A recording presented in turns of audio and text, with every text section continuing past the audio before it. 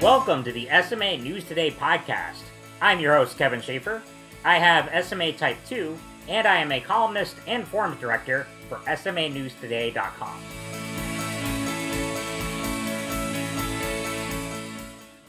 Welcome to the SMA News Today podcast. I'm your host, Kevin Schaefer, and joining me today are two of my colleagues from SMA News Today, Michael Morale and Deanne Runge. It's been a minute since we've all done one of these, so Michael, Deanne, really great to have you back. Thank you, Kevin. Yeah, it's good to be here. Thanks. Absolutely. Happy. I know it's so it's I don't know when the rule is for when you can stop saying Happy New Year, but I'll go ahead and say it since the first time all three of us are back recording. So Happy New Year. This will be our first more roundtable of 2022. So I'm really excited. And today we have a really special topic for all of you listeners.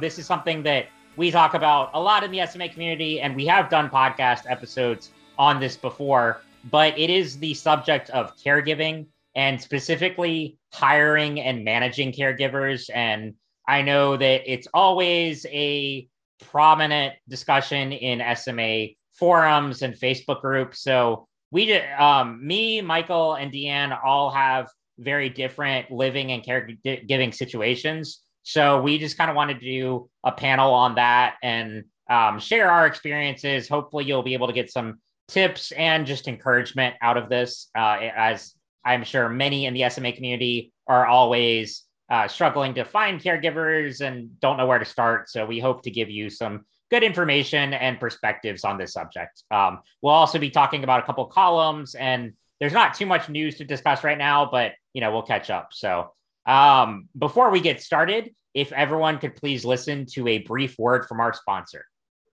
This podcast was brought to you by Genentech, the makers of an FDA-approved treatment for SMA. To learn about our study results across different types of people with SMA, visit approvedforsma.com. That's approvedforsma.com. Okay, well, to start off, I did want to touch on a couple columns real quick. And so the first one is by Sherry Toe. This was published at the beginning of January, and it hits on kind of her New Year's resolutions. And she titled it, "Don't Wait for the Miracle to Happen." Basically, she's talking about how New Year's resolutions have changed for her over the years and how health and circumstances can get in the way of what you initially set out to do. And so I'll read just this excerpt from the column, which is about midway through. And she says, "All of these good things ahead don't mean I'm not wary or worried. My health could disrupt my plans. Disease-modifying therapies for SMA are still unavailable here in Singapore. One of my caregivers is leaving, and my family is looking for someone to fill her shoes. The COVID-19 pandemic remains a threat. Many other bad things could happen. To ease my mind, I've been repeating a line from Netflix's One Day at a Time. Don't quit before the miracle happens." So this one I just really enjoyed. I liked how it touched on the notion of New Year's resolutions, but how particularly for those of us in the SMA community that, like Sherry says, they can change depending on circumstances and health. And it's important to look for the positives and set goals, but also understand to not put too much pressure on yourself. And so I thought this was a really cool column. And she also talks about and includes in the column a playlist that she created for this year that actually inspired me to do one of my own. So this was really a good column. Deanne, Michael, do you have any other thoughts on this or things you want to point out? Are you becoming a Swiftie? I am. Taylor Swift? I am. So Sherry writes a lot about Taylor Swift in her columns. And I unabashedly told Alyssa, our co-moderator on the SMA forums and columnist, that I did become a Swiftie around November, December when she dropped that new album, and I saw her performance on SNL. So I'm unabashedly a fan now, and it's hey, I think her music is really cool, and it's cool how Sherry incorporates themes from her songs into her columns. So I really like that. But yeah. But Yeah, and then there was one quote I liked it when she was touched on was quit being a columnist, and it refers to that episode of One Day at a Time, and then she reminds herself to remember how far she's come, but yet also how far she has yet to go. And that kind of motivates her too. And that's the don't quit before miracles happen. So yeah, I thought that was pretty. absolutely, it was a really nice touch, and you could tell there was a lot of personal sentiments in this column, and it was like both realistic and also still very pushing for sky's the limit kind of themes. So there's a lot of really cool themes embedded into this column, and I just like how she touches on the whole concept of New Year's resolutions and how it might differ for people in our community. So yeah, I really love this one. Michael, I don't know if you had any thoughts too on this piece. Yeah, I guess I'm the lone person out on this because I don't make New Year's resolutions. I used to when I was younger, but I'm 56 years old and I don't think I've kept not one single New Year's resolution that I made. You can make resolutions like, I'm going to be a better person this year than I was last year. Well, if I said that, was I an evil monster last year? No. How much better could I be? I have no idea. But you guys may be Swifties. I'm not into that kind of music. I was raised with country and Western. And they say that if you play rock and roll backwards, you can hear the devil. But if you play country and Western backwards, the dog comes back, the wife comes back, and everything turns out great. So I try not to make New Year's resolutions because it's just something that I know that I'm not going to keep. I'm going to be the best person that I can be. And whether or not it's better than last year, I have no idea. Sure. No, I think that's a great mentality. And really, it's similar to me. I used to, I mean, I don't know if I was ever super intentional about making a bunch of resolutions, but I would try to go into the new year with a new mindset and, be like kind of general things I wanted to do, write more or do this, do that. But like I found that too, that it helps to, instead of saying a resolution like, oh, I'm going to read for an hour every day or write for an hour a day or whatever it may be, exercise, like instead of doing those like daily things, sometimes it works great for people, but like Michael said, I think a lot of times it's easy to fall off on those and not commit. And so I think for me, it's better to set general things of what I wanted to either accomplish personally, professionally, whatever it may be, and kind of stick with that. But yeah.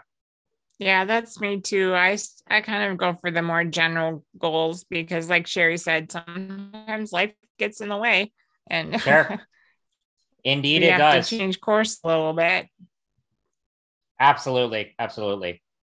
So I will link both of these columns in the episode description. And the other one I wanted to touch on was a really great one written by Halsey Blocker, who I had her and her mom on the last episode of the podcast of 2021. It was a really great discussion if you haven't gotten the chance to listen to it. But Halsey wrote this piece about speaking to the next generation of people with SMA and how, the face of SMA is changing. And she brings up this story about meeting a kid with SMA in Disney World. And it was not at an SMA conference. This was just happenstance. And so she talks about that and how, with treatments and modifications and, how many things in the world of SMA are changing every day, SMA is going to look very different. It already is now than, when me, Deanne, Michael were all kids, but even more so in the coming years as more treatments develop and, what SMA entails. And so she gives a really good perspective on her thoughts on that and how it's still a matter of community, no matter what, the disease, the disability may look like in the future, we all still have this connection. And so I'll share this one excerpt. This is also about midway through, or maybe a little earlier. But she says, the face of SMA is changing and our community's culture is changing with it. I sometimes wonder how the lessened effects of SMA will shape this new generation that is growing up in an environment that's so different from the one my generation grew up in. So again, I just really like this piece a lot, and I think it speaks to a lot of the mindsets of adults with SMA in particular. So I don't know, Michael, Deanne, if you had any other thoughts on this piece. Yeah, I did. I know that it was a great piece. I did read it, and I think the thing is, people growing up in today's generation will know more about SMA because it is there. You know, it is a clinically diagnosable disease. Back when I was growing up, nobody knew what SMA was. You know, the SMA gene was isolated in the mid 90s. And that's when they found out, because I remember getting a call from a hospital called Zell Lipsche in 1990, I think it was 1998. And they had my medical records and they called me at work. And they said that by all the markers that I had and everything that my disease was showing, they thought I may have something called SMA. And that was a complete shock to me because I didn't know what SMA was.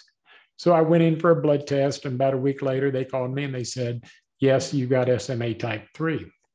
So that's the first that I had heard of it. You know, I was first diagnosed with muscular dystrophy. Then I was diagnosed with myotonia congenita, which is similar to muscular dystrophy.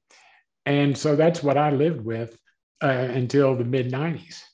And I wasn't really clinically diagnosed until I believe around 1998. So my generation didn't really know what SMA was. You know, I went to the 2018 Cure SMA conference here in Dallas. That's where I met you, Kevin. And you and I had been working together for a couple of months, you know, before that. And I remember that was the very first time that I ever witnessed others that had the same disease that I did. And it was an amazing experience. It was very difficult. It was very cathartic for me because I saw people that were much worse off than me. And I started feeling better about myself, which sounds bad. You know, I don't want to make it sound like I was glad to see people that were worse than me, but I felt better knowing that I didn't have the level of disease that they had. But what I witnessed was when I went through the hotel and I saw all these children tied to tracheotomies and breathing machines, I didn't see anybody not smiling. Every one of these kids were smiling and they were having a great time. And I thought to myself, how dare I feel bad or better about myself when seeing all these other kids that were going to be much worse off than me when they got my age. So it was very eye-opening to me to be around other people with SMA. So my generation didn't have the luxury of knowing what we had until later in life. Today's generation, with the advancements of, you know, Spinraza, Zolgensma, Evrysdi, and hopefully by the end of this year, the first part of next year, they'll have a muscle-targeted therapy called apitegromab by Scholar Rock. So there's a lot more advancements in technology, treatable or treatments that are set up for people with SMA. I think their life is going to be much, much better. No, and you bring up a good point about there's a lot of adults too that like you who didn't know what SMA was and didn't have a name for their disability. And so the not just treatments, but the amount of information and community resources have expanded rapidly in the past, especially 20 years. I mean, when I was born in the 90s, was diagnosed then. And so I would like my family and I were early involved in what was then Families of SMA before it became Cure SMA. And so we had those community resources, and then it changed even more with like social media and resources like that. And so, yeah, that is, you know, another element. Even now, they diagnose at birth. So you can have the treatments from the very start. And I think part of what Halsey was saying too is that because the landscape has changed so much, we have to look back at our experiences. I'm not sure you hear me very good today. No, you're coming through now. Look back okay, we have to our experiences and share our experiences because the landscape is changing so much. So to keep that perspective. Exactly. And Absolutely. That's exactly what I was trying to say is that, when these kids are being born now, and since a lot of states are now testing this at birth, is that they're diagnosing these infants with SMA and they can immediately get started on a treatment. Okay. So a lot of these children, hopefully, will never know what a wheelchair is. And that's something that we can say now because there's so many treatments out there. We've got gene modifying therapies and we've got a gene replacement therapy with Zolgensma. So they're now addressing this issue at a very, very early state in the child's life. And they're not going to have to go through what we went through as adults with regards to a lot of the atrophy, a lot of the muscle wasting, because if they get on these treatments early, it's much easier for them to adapt and to maybe get stronger than what we went through when we first started on it.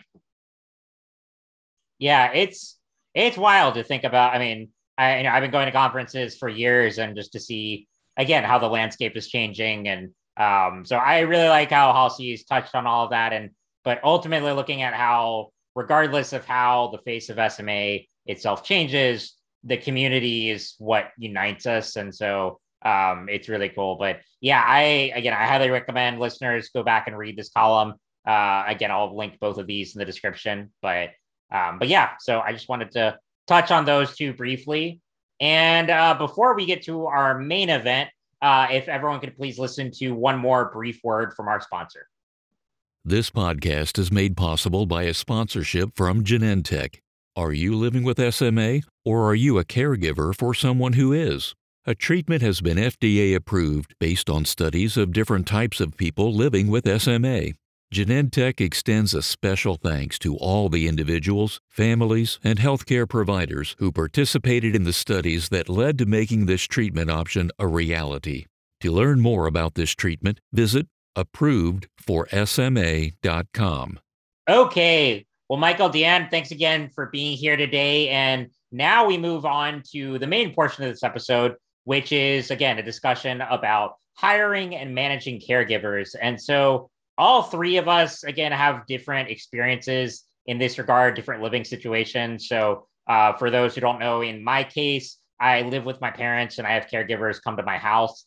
And if you follow my column, you know that I had the same caregiver for 7 years, and he actually left back in October to start a new career. So obviously a big transition for me. He was my primary caregiver for a long time, along with several other people. So now I'm in the process of hiring new people while my parents are my primary caregivers in the meantime. And I've hired one so far, and I'm, slowly working my way up to building a team there. But Michael, Deanne, you both have different experiences in there. Deanne, why don't you start? Tell us a little bit about your living situation and what you do for caregivers. Currently, I do live independently, so I live in a house on my own, and then I have caregivers that come in to help me periodically throughout the day.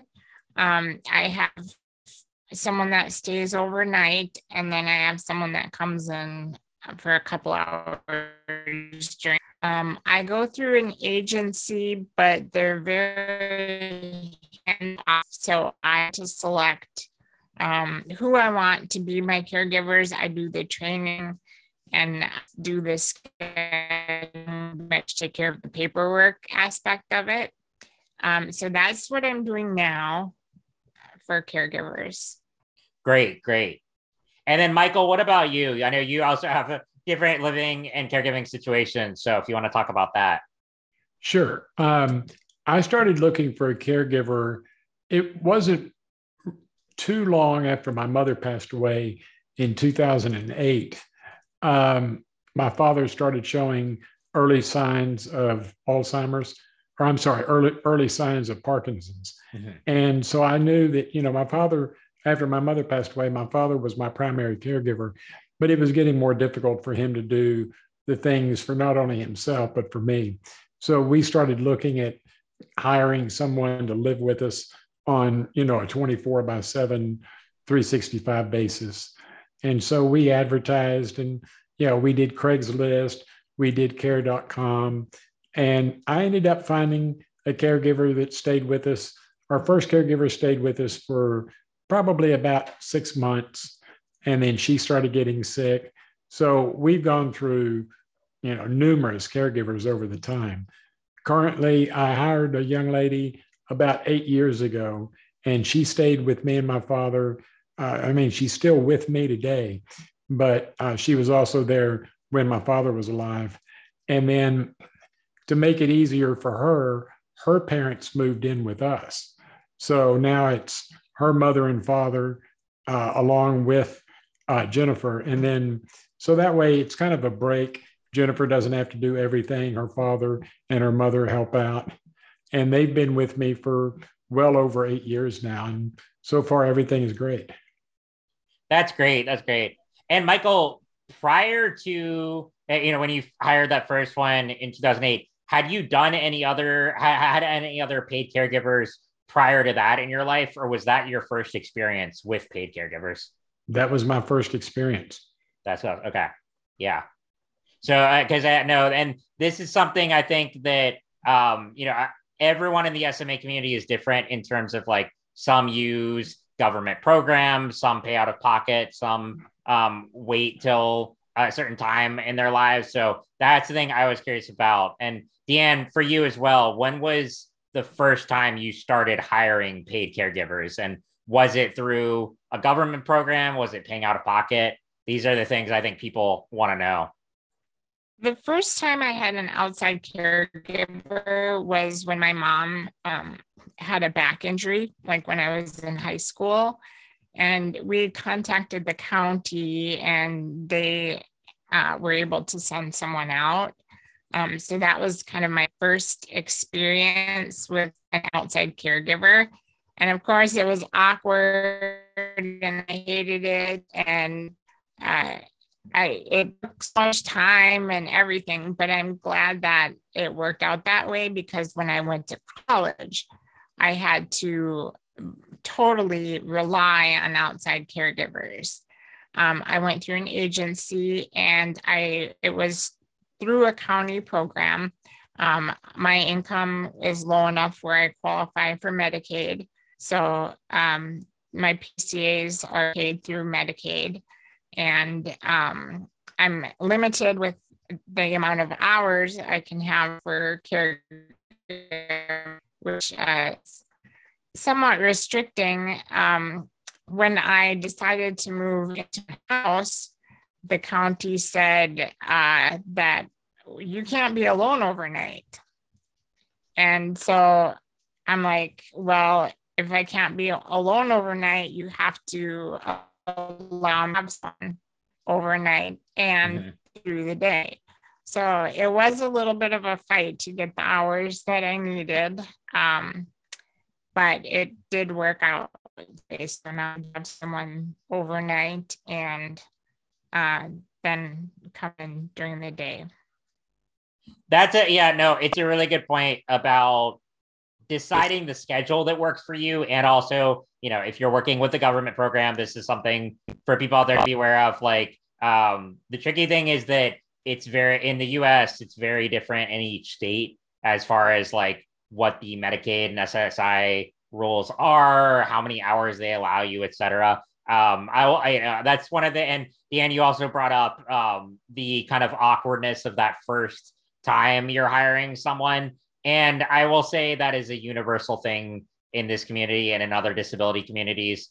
It never really gets, I don't want to say, I would say in my experience, you do get a little more comfortable in the interview process. At least, again, this is just speaking from personal. I remember the first time I started hiring paid caregivers was in college. like Deanne, I was going through Medicaid. And so different agencies sent people for me to interview. It was the summer in between my sophomore and junior year. And for me, it was just a matter of my parents could still take care of me, but it was getting hard for them to do everything. And so I did want more independence, and I was considering possibly moving out or at least having some care at home. And so that was kind of what motivated me to look into it. And, my mom and I went through a bunch of loopholes to try to figure out who to talk to. And, but that initial experience of interviewing someone is always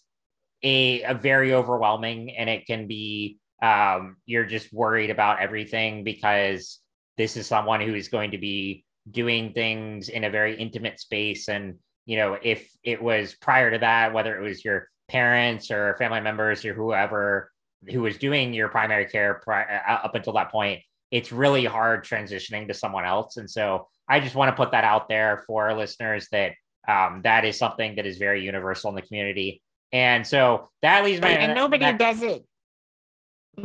does it like your parents, or Yes. whoever long time caregiver has been. So you always question, oh no, am I ever going to be comfortable again? But I assure you, you will.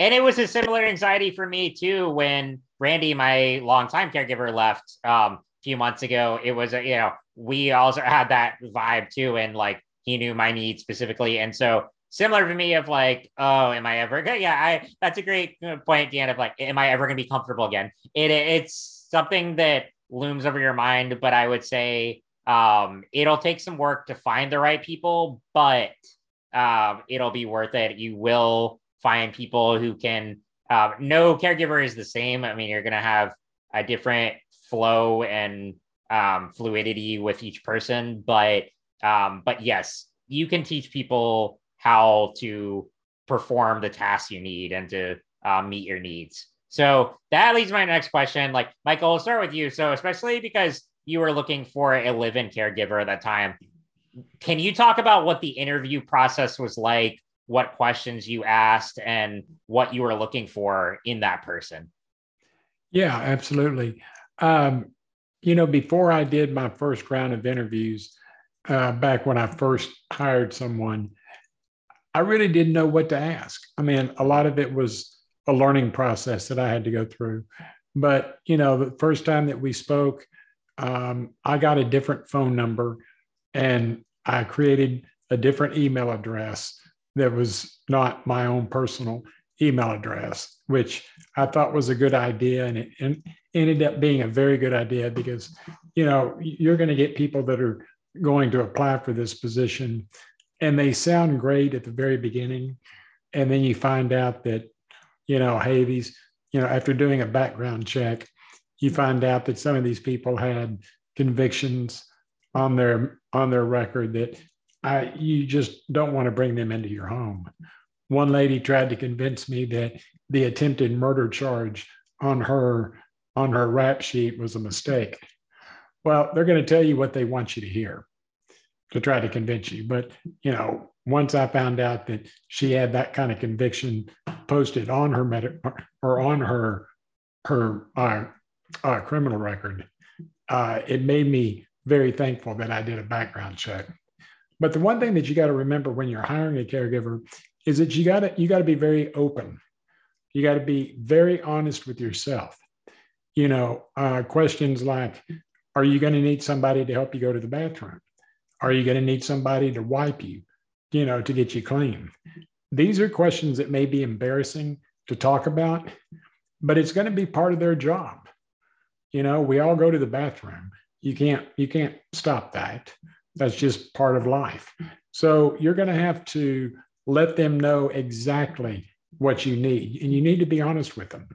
You don't want them getting the position and then the first day they said, wait a minute, I've got to wipe you to get you clean. That's not part of my job. Well, yeah, it is part of your job. And that's what we discussed. And so lay everything out on the table. Try to think of every single question that they're going to come up with. Let them know exactly what you or whoever you're hiring the caregiver for let them know what they're going to be doing, because they need to know this information up front. Because the more honest you can be at the very beginning, it's going to eliminate a lot of the problems later when you do encounter a problem. So I learned after the first one that I should have asked more questions. I should have been a little bit more honest. And that was my fault. But like I said, it's a learn as you go type process. And each time that you hire a new caregiver, you update those questions with the ones that you should have asked before. So you're not going to find the right person the first time. There's no way of getting around that. As much as you think that you've laid out all the ground rules, you'll find something that you missed. It's a great. Oh, go ahead. No, I'm done. Oh, no, I was going to say, it's a great point about being thorough and communicating exactly what your needs are. And also, that was what I was curious about too, Michael, with you having live-in caregivers. I think you have to do an even extra level of security because these are people who are not only be coming and, working shifts, but actually staying with you. And so you want to make sure you're extra cautious about the kind of people you're letting in and doing background checks, doing all of that. And so that's absolutely the case. And Deanne, for you as well, what are some of the main questions you ask? And I also want to ask too with this, is it important for you to find someone that you vibe with and that have kind of like a personality check, or are you just looking for someone who can adequately perform their job? I think it's really important that you find someone that you can get along with. I've had interviews where it's just a stone sitting there and I get no reaction whatsoever. And I'm like, now I cannot spend hours with a person that has no personality whatsoever. But like Michael said, I really go into it explaining what I need and then seeing what their reaction is to that. Some people, if they've never seen caregiving before, I know it's going to be a lot more challenging to teach them. So I kind of look for people who have a bit of experience, as like maybe CNA experience, or I like finding tech students that are going for nursing. They might have might be short term because they have bigger career goals, but at least I have someone that I know figure it out a little quicker. But I don't know, it's tough for me. I don't have a set list of questions. I go into it, I like to know what their background is, and then I kind of go from there. I usually in my posts, when I look for someone, I say CNA experience beneficial but not required. That way they kind of know I'm kind of what I'm looking for. I'm very similar to you in that regard, especially because because the program I'm with now, I still use a government program, but it allows me to hire whoever I want. And so, Medicaid gives me a certain number of hours each week, and I can do all the hiring. And I put a similar note of like, hey, if you have caregiving experience, great. But if you don't, that's not I'm more looking for people who can communicate well, who can, work with me. And the one I have right now is working out great. He had no caregiving experience prior to this, and he's working out really well. I mean, he's still in the medical sphere because he's a grad student who's working on a physiology degree and is going to go to med school eventually. So I knew like that was a really good quality to have. But also one of the things too I put in my job ads is like, I, like Michael said, I put all of my needs and, give people up front a notice about what they're going to be doing. But also I try to put a lot of my own personality into it. And that's how, the caregiver I have now, he applied because I said I was a Star Wars fan in my ad. So, and put a picture of myself. And so, Deanne, like you were saying, of that personality mesh, I think it is important. I mean, not that you can't have caregivers that, I mean, especially if they're only doing, smaller shifts, and like, as long as you get along well, they don't have to be your best friend, but some definitely will be. I think, one of the things that agencies told me when I first started this process back in college was that to not become friends with your caregivers, which I think is the worst advice ever, because I mean, you're spending time with someone in such an intimate space, and not, like I said, you're not going to be best friends with all of them. But I mean, Randy and I are total brothers, and I've written about him many times, met plenty of others who we formed a really close bond. And so for me, I think it's kind of inevitable to become friends with at least some of yours, or especially the ones that stick around the longest. Well, and I'm sure with Michael's situation, having a caregiver, you obviously have become form a friendship. I've had so many caregivers come and go. I do have a bit of a wall where you don't want to become personally invested because they might leave next month.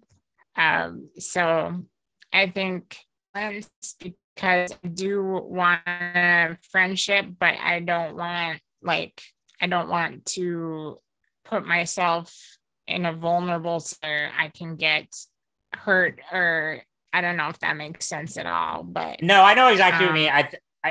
It's almost a matter of like codependency. Like if you become so attached to one person, but and believing that they might stay around forever, it's really hard to accept the reality when they do have to, they do go for a new job or new career, whatever it may be. And so, no, I totally understand what you're saying there. It's one of the toughest things. It's like, yeah. I keep it in the back of my mind that this is a job for them. So, you can be friends and you can have friendly conversation and have fun doing stuff, but it is a job too. So absolutely. Yeah, I mean, and like I said, it's great if you have those lasting relationships, because I mean, even like, Randy's been gone for a few months with me, but we still keep in touch regularly. I saw him over Christmas, and we have that bond. And I also have, it's Dan, actually, it's funny what you said earlier about if it's a red flag if someone is just kind of like sitting there during an interview and looks like, really zoned out or whatever. Ironically, there was one guy I had around the same time as when Randy started, who, when their first interview, I was like, I don't know, this guy's like really not giving me much, and seemed just kind of like non-talkative. And then he became one of my closest like caregivers. He only worked with me for a year before he left for the military, but then him and his girlfriend moved back here a few months ago. And so it was a really funny instance of, I didn't think there was much there in the like first impression. And then we became like super close. He was just like more introverted than me. But so it's just funny. And there are situations like that. You have to just give it a shot, to just see if it works. Exactly. And so this leads to the next question. Now, feel free to share as much or as little as you feel comfortable with, but conflicts with caregivers are going to happen. It's inevitable, especially when you're in a close space like that. It happens, and there's, that's something that we all deal with. So my question is, how do each of you deal with conflicts with caregivers when they arise? Well, I think you have to understand conflict's going to happen with anybody that you live with. You're not always going to see eye to eye with everything that they want to do versus what you want to do. And there are going to be differences. And I think as long as you don't yell at each other, that you agree to disagree, and that you discuss it in a calm, rational voice. There have been times that my caregivers have not wanted to do something in particular, and we talked about it, and I'll try to be as accommodating as I can, But then again, they have to be accommodating to my needs.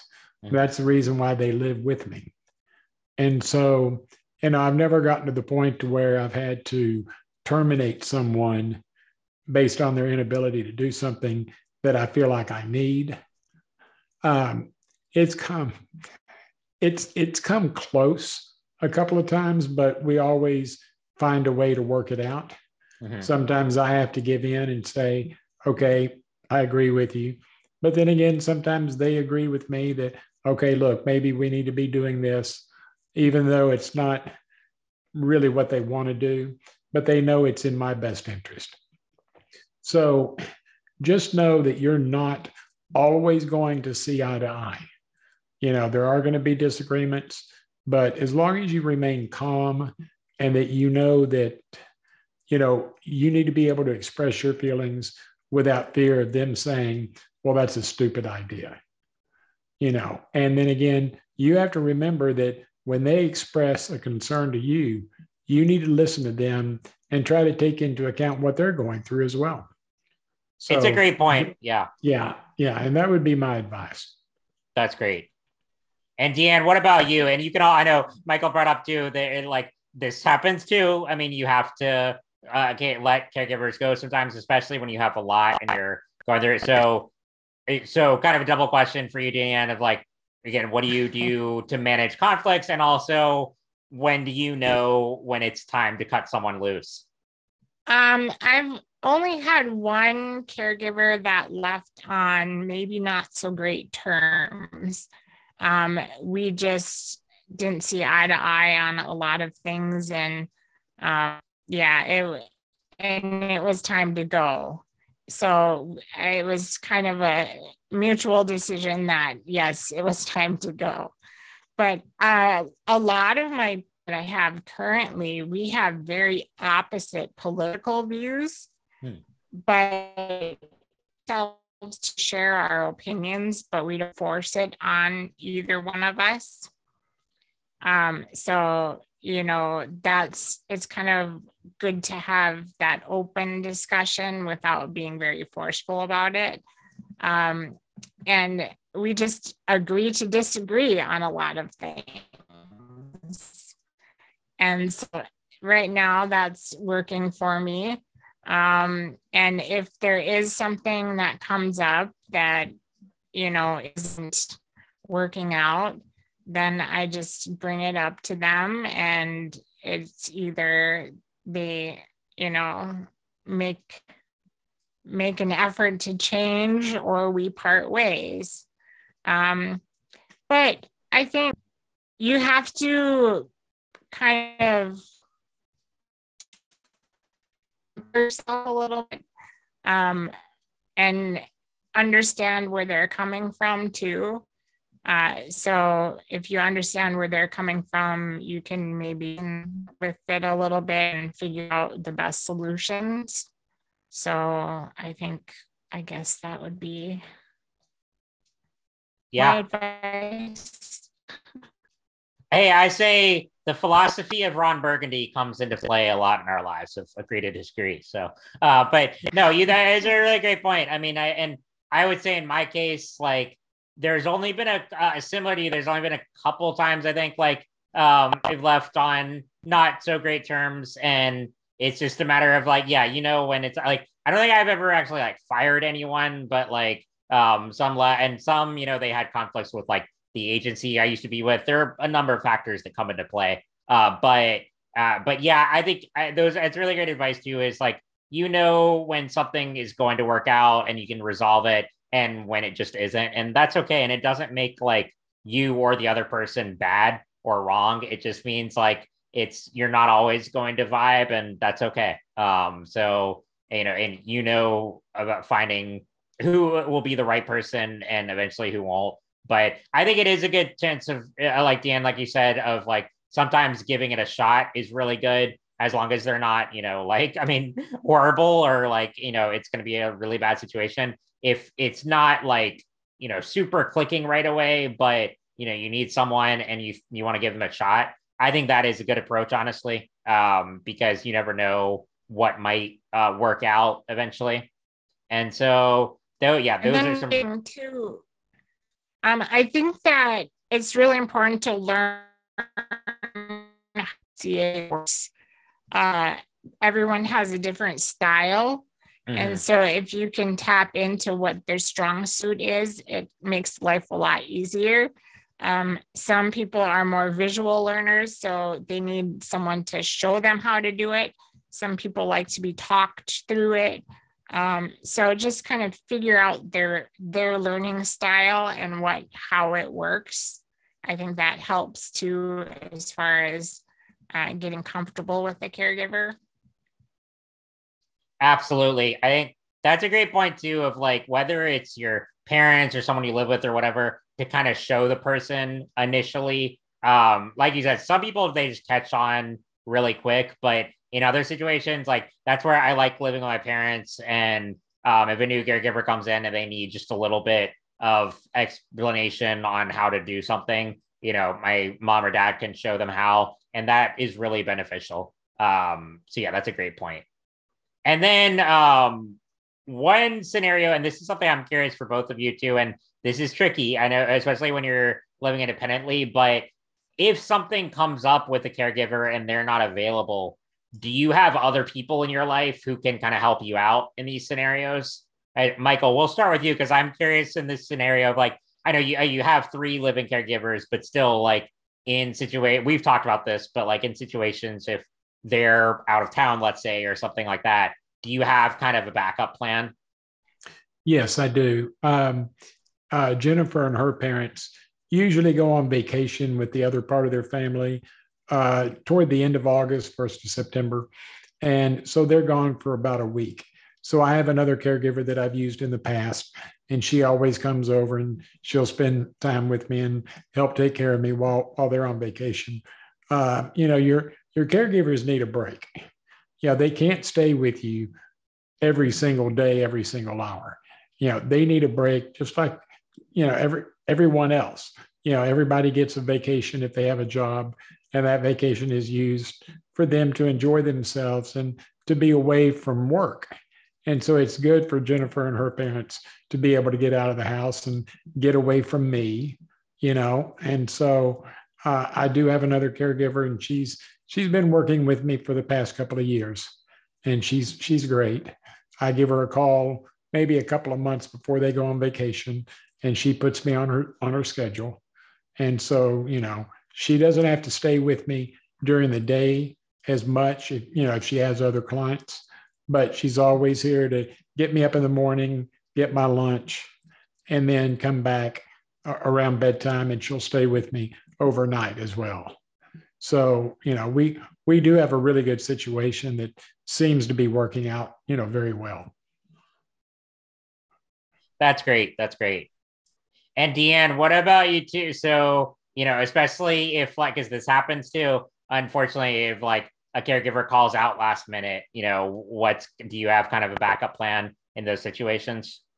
Yeah, I've had to deal with this quite often, and it can be a struggle. Usually I kind of have a text chain with my other PCAs. I put a couple calls out to a couple other of the PCAs to see if they can fill in. And usually one or the other will say, yeah, I can do it. When in doubt, my mom's reliable backup. I try not to rely on her too much, but it happens where mom. Then if I'm in real dire straits, I could call my sister. She could, but I try not to do that. Well, I don't think I have done that. I have, there has been occasions where if I can get by without someone being here, I have done that before too.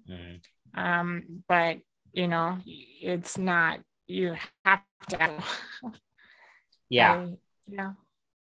No, absolutely. And I think especially in the pandemic age, like it's even more of an issue. And it's something that it's really hard. And I bring up this question more just to provide empathy to people out there, because I know all of us have probably been in this situation. And so it is really hard. And I just wanted you to know you're not alone.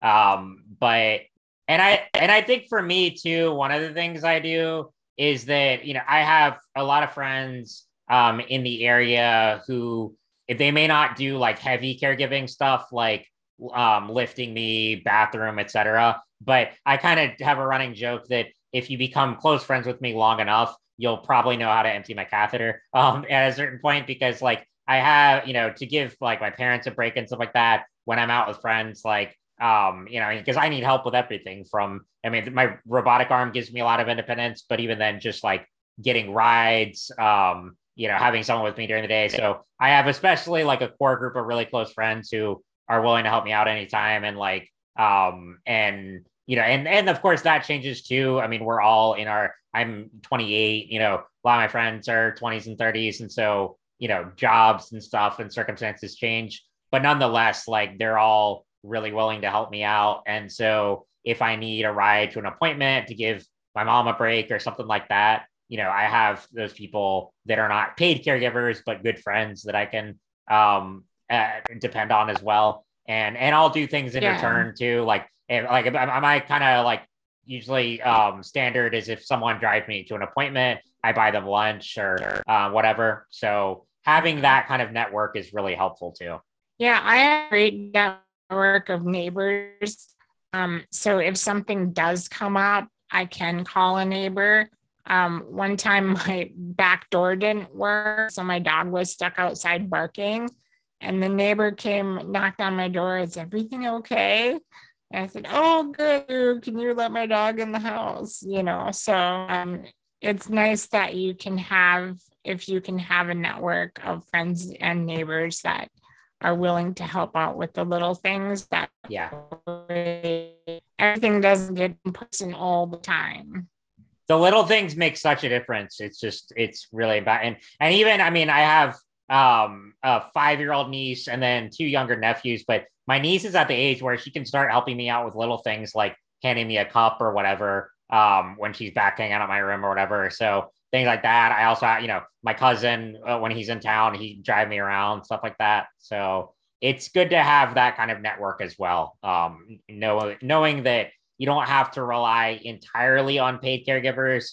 You can have, loved ones, friends in your life that find those people who will support you when you need. So, well, guys, this has been a fantastic session. And just wrapping up here, I know we've touched on a lot of kind of advice here, but what advice or message do you have for others in the SMA community who might be struggling to find caregivers, or they may have no idea where to start? I think for me, you have to understand that finding a caregiver, whether it's going to be, a funded caregiver by the state, or if you're going to have to pay for them out of pocket, it's not an easy process. Mm-hmm. You can't just twitch your nose and find a caregiver. So building up a network of people that you've used in the past that are willing to come back and help you in a time of need, or talking to the state about what they can do to help you find a caregiver. I think the one thing that I need to stress is security. Mm-hmm. If you're bringing someone into your home to take care of you or a loved one with SMA or whatever disease or ailment that they may have, you have to understand that you've got to run background checks, and that's got to be normal. And if anybody hesitates on giving you the information, like, you're going to need to get their social security number to run a background check. And don't just run a statewide check, run a nationwide check. They may have not done anything. Like, I live in Texas. If I just did a state background check, I'm only going to see if they've done anything illegal in the state of Texas. But a nationwide check will check all 50 states. Mm-hmm. And that's what you need to do. And if they're hesitant in giving you the information that you need to run this background check, scratch them off your list and move on. Don't go, well, okay, I like you, and I think I can trust you. No, don't trust anyone. And I hate saying that because I'm a very trusting person. But when you're bringing someone into your home, you don't know what they've done in the past. And so that's why I would say make sure that you run a nationwide background check. You can search on the internet and find companies that'll do it. It normally costs about, $90 to $100 to do it, but it's money well spent. So just know that you're not always going to find the right person the first time. You're probably going to go through numerous caregivers, but don't give up. Stay strong to your convictions and just know that you're doing the right thing. Absolutely. No, and I was about to say, going back to our comment about like giving people a chance, absolutely. But also, like Michael said, if they're refusing to give background information, that is a huge red flag. Do not pursue it further. So that's great. But Deanne, what about you? Just any advice for people who are just starting out or struggling? I think if you're maybe the best thing to do is contact your county. They can kind of tell you what programs you're eligible for and what you're not, and kind of do a little bit of guidance on where to go.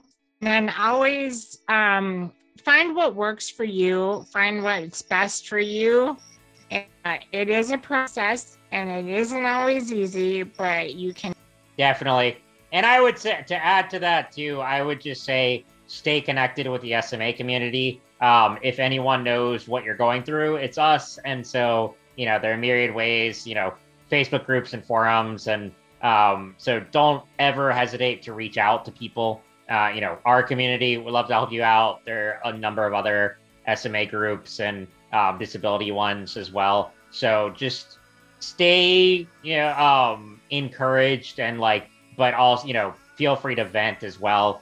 We're all in this together, and it's never an easy process, and there are many loopholes and steps to go through, but it'll be worth it if you just kind of, keep looking. You will find the right people eventually. Well, Deanne, Michael, this has been a fantastic conversation. I want to thank you both for coming on today. And, listeners out there can find both of you on our YouTube channel and our forums. And for our listeners out there, you can find more stories like this by subscribing to the SMA News Today podcast. You can also connect with us directly on our forums and follow our main website at smanewstoday.com for the latest SMA news and perspectives. I'm your host, Kevin Schaefer. Thanks for listening, and we will see you next time. Take care, everyone. The information in our flash briefings and podcasts are provided for informational and educational purposes only. Be sure to tune in daily to SMA News Today for the latest news and perspectives regarding the disease. Discover more content that might be of interest to you at www.smanewstoday.com, and be sure to follow us on social media and join our SMA News Today forums, a trusted SMA community ready to welcome you anytime.